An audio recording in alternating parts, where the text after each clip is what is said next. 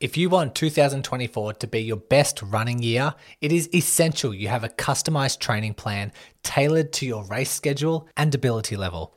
That's why I'm pumped to have Motive sponsoring the podcast.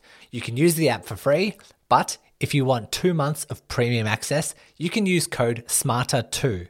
Sign up at mymotive.com. The link will be in the show notes. This episode of the podcast, we are talking about stress management, stress science, and mechanical quantification. Welcome to the Run Smarter podcast, the podcast helping you overcome your current and future running injuries by educating and transforming you into a healthier, stronger, and smarter runner. My name is Brody Sharp. I am the guy to reach out to when you've finally decided enough is enough with your persistent running injuries. I'm a physiotherapist, the owner of the Breakthrough Running Clinic, and your podcast host. I'm excited to bring you today's lesson and to add to your ever-growing running knowledge. Let's work together to overcome your running injuries, getting you to that starting line and finishing strong. So let's take it away.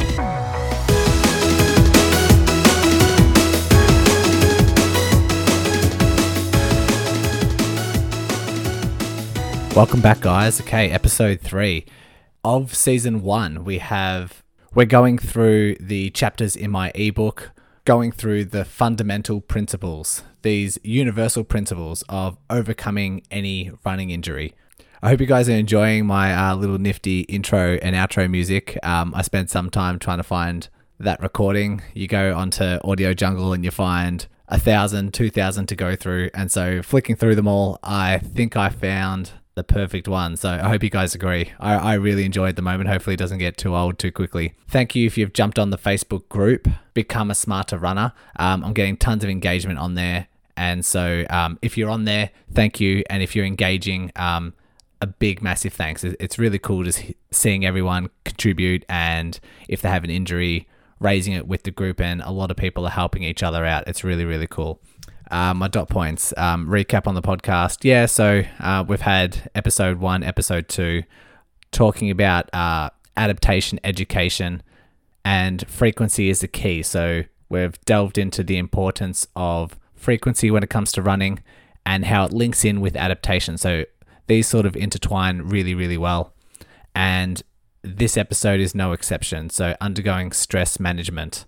So first of all, I know the title is stress quantification, understanding mechanical quantification. It's just, they're very technical terms, but essentially what it means is we're measuring the different types of load.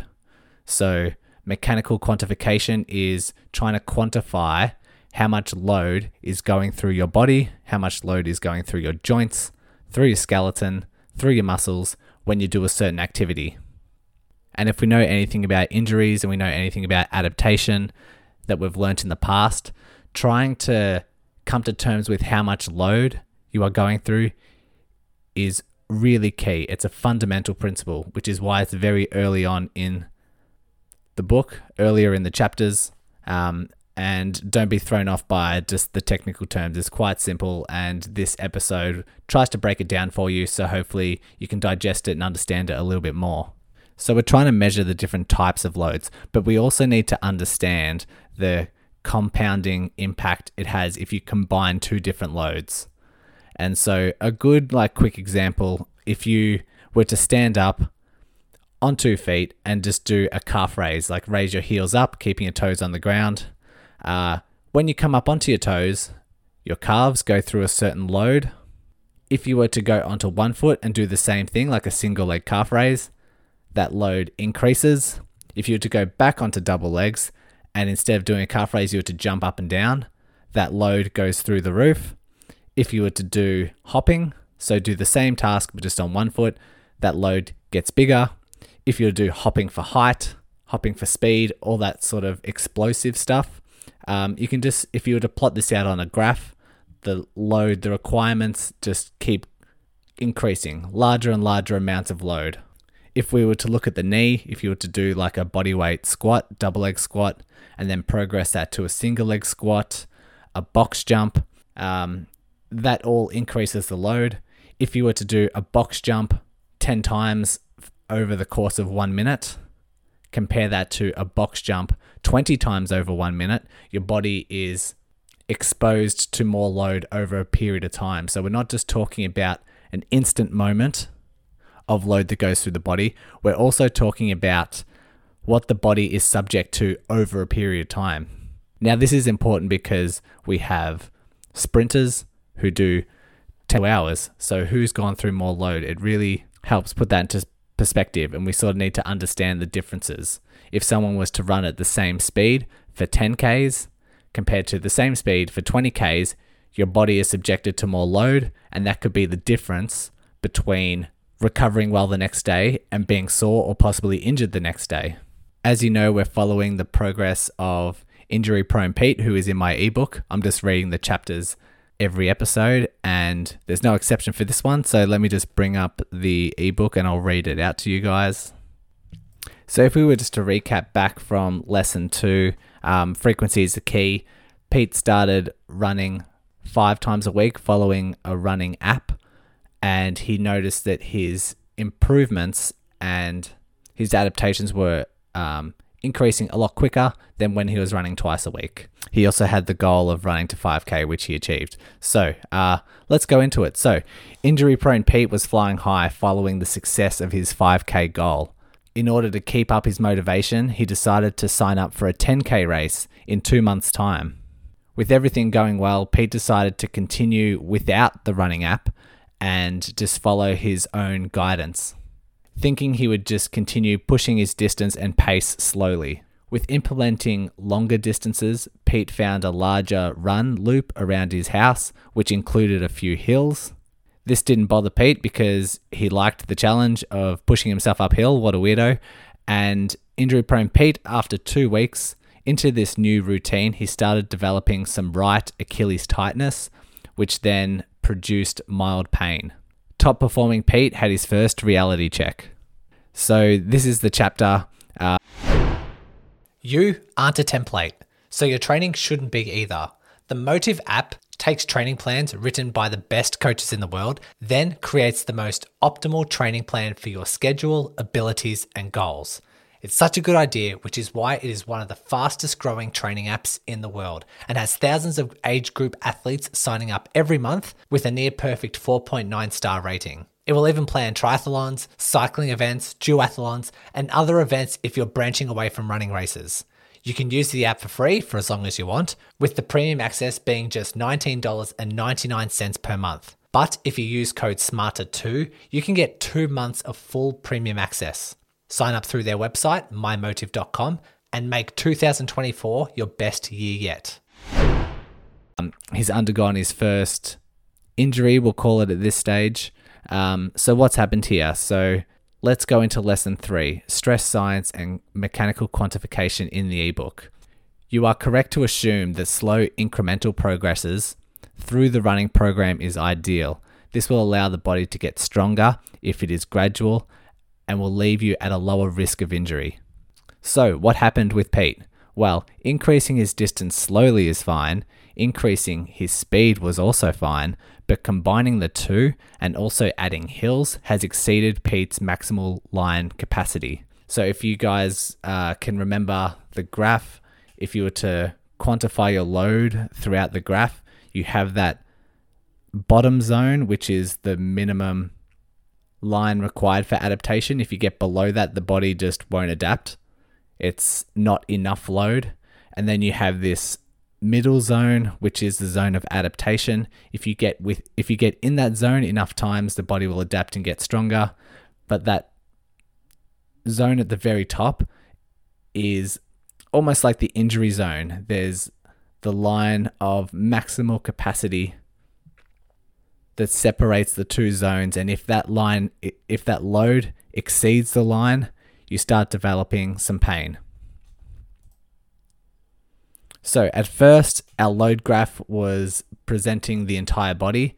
Now, with this new injury, we can use the same graph to represent the load capacity of Pete's Achilles specifically. So if we were to visualize this, or if you've got the ebook, we've got the visual graph there, you can notice 3 things. First, you'll notice that when Pete goes through his running phase and increases his speed and increases his distance slowly, he still reaches that adaptation zone, and the maximal capacity line starts to slowly elevate as he gets stronger and the tissues can tolerate more load. The second thing that you'll notice is that the combination of speed, hills, and distance has exceeded that load capacity. So he's in that injury zone. The third thing that you'll notice is once that Achilles has undergone a reaction because it's been overloaded, the maximal capacity for that Achilles actually drops. It actually becomes weaker in the short term. And so all this hard work that we've done with Pete over the first couple of months of building up that capacity, there's a short-term drop in that maximal capacity because the tissue becomes irritated. There might be a few inflammatory markers in there. The brain starts to not want to work and not fire those muscle fibers as much as he used to. And so that capacity actually drops. Now, these are very mild symptoms at the moment, and most runners won't see the need for any intervention. There's just some very mild soreness, a little bit of stiffness, but it's worth knowing about the graph and exceeding that load capacity. And this can happen with most injuries. When I see a runner in my clinic, I try and hone in on their running history, what they were doing at the time of the injury. I've gone a bit rogue on my notes here. Let me see if I'm still on track. Yes, before I move on, some real world examples. So a couple of years ago, I started doing some triathlons, and I just completed a half marathon.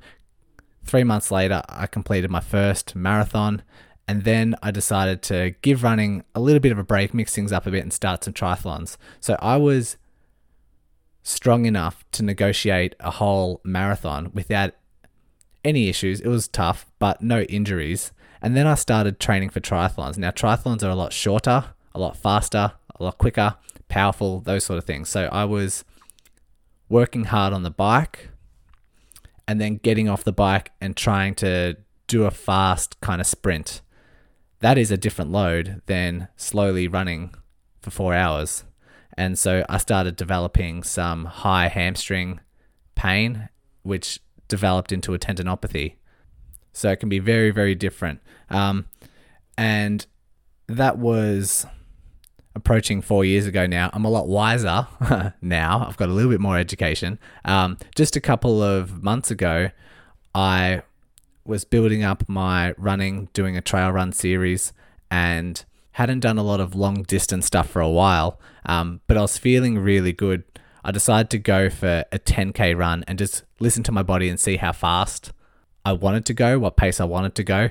And at about the 5-6K mark, I was feeling really good, noticing I was going a lot quicker than what I was expecting, and just realizing that I was going too quick, and that I might start overloading my body. I felt my joints and my tissues weren't ready for that load of the speed, so I decided to back off a little bit. I completed the 10K, and then would you have it, the next day I started developing a little bit of knee pain. So I was actually quite grateful that I recognized the increase in load and changed the pace accordingly, because I did develop a bit of knee pain the next day, but it would have been a lot worse if I was just to continue at the pace I was at, feeling really good. But recognizing I hadn't done that pace or that distance for a very long time, slowing down was the right move, and I overcome that knee pain in 2 or 3 days, so I was quite lucky. So it pays to have knowledge, so hopefully this is passing on to you and you can recognize that. Let's go into my lovely iceberg analogy that I've been nurturing for the last couple of episodes. So your iceberg might be strong and it might be dense enough to manage a couple of waves, 1 or 2 big waves. Like we talked about last time, if you had the power to control the environment your iceberg is in, how high would you make your waves? How frequent would you make your waves if we're trying to get that iceberg as big as we can? If we hit that adaptation zone, the waves crash into the side of that iceberg, spray along the iceberg wall. The iceberg freezes that water and the iceberg becomes bigger. If we fall short of that adaptation zone, there's little trickle waves they're not going to do anything to contribute to building that iceberg. But if a big wave comes through, there's the potential to break pieces off or damage the structure of that iceberg. So we really want to make sure that you know how big, you know how strong and dense your iceberg is. And if you're unsure, making sure we're slowly, through trial and error, controlling those waves, slowly bigger, slowly bigger, slowly bigger. So if you were to visualize this iceberg, also realize that certain sections of that iceberg might only manage some medium waves. Some can tolerate some big waves and crash through, say if you have really strong Achilles or if you have really strong hips. But other parts of the body might be a little bit more susceptible, like your hamstrings. And that's based on the individual. So certain types of iceberg might not be able to tolerate big waves. But these, you can leave those certain parts of the iceberg exposed to those big waves, and then you subject them to big waves, and it leads the iceberg to go under stress and put it at a potential for injury. Why the hell would you do that? Why the hell would you put your iceberg in an environment where certain aspects, certain sides of your iceberg are getting hit by big waves and can't tolerate it? This is what runners do all the time. They are injured, or they haven't built up the strength for their hamstrings or their knees or their calves, but they push themselves beyond their capacity. They always do it. And this is one of the reasons why we start the podcast, because runners aren't that sensible. And just building the knowledge and having the insight can just lead you to make more sensible decisions. So reflect on your past and your current running. You will almost always, if an injury arises, you'll almost always occur a time when there's been some overload, you're doing too much too soon. Unless there has been an episode of trauma, like you've rolled your ankle or you've fallen over or you've twisted something, that's completely different. Or there are some lifestyle factors, which we'll discuss in episode 5, which might also contribute. But almost always there's some sort of overload. It's the most difficult task for runners to recognize this mechanical stress quantification for the present and for the future training. Hindsight is 20/20, and runners will always relate back once they were injured and say, okay, I've done too much. It always happens. You look back and you think, oh, okay, I ran too many days in a row. I ran too hard too many days in a row. I did too many hills. I understand why I'm injured. But we have this extreme difficulty trying to forecast for the future. As soon as the body feels good, we all do too much. We get carried away. We get caught up with looking at people on Strava, looking at their friends, running with their friends who might be a little bit better, and we just can't predict. I don't know why we just struggle to forecast that if we do a session, that's too much. We just think we're going to be fine. Well, experience helps. Knowing, being through the ropes, learning the hard way, that's all experience that can help you. Planning your week out so that you can see that there are no big jumps can also help. Following running programs can also help, because that's a slow incremental build up. Recognizing if you've gone on a hard workout, you're doing a couple of hard days, just take a day off, let the body recover, even if you're feeling good.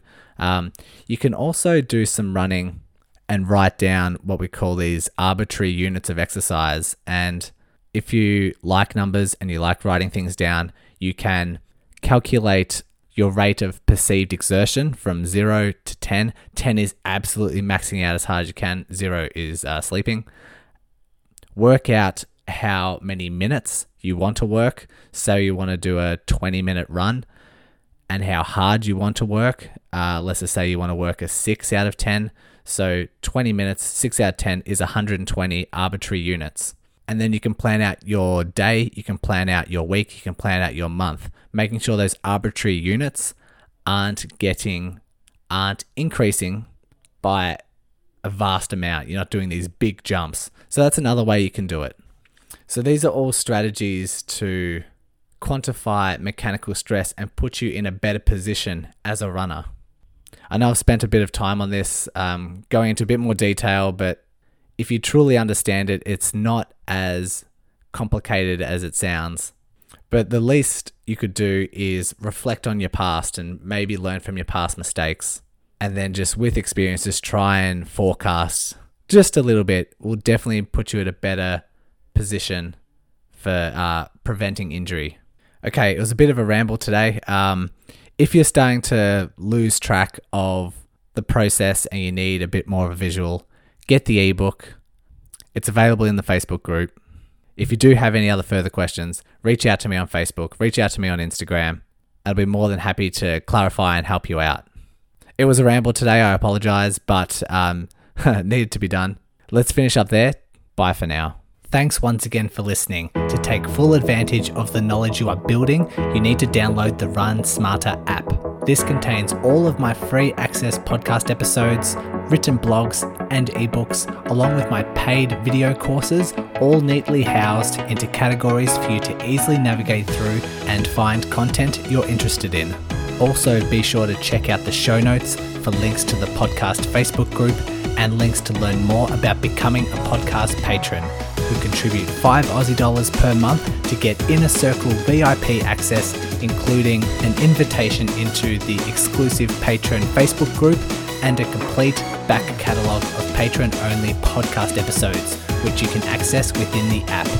Also on the app, you can even find a link that takes you to my online physio clinic, where I assess and treat runners from all over the world, so I can be on standby if you ever need one-on-one physiotherapy assistance.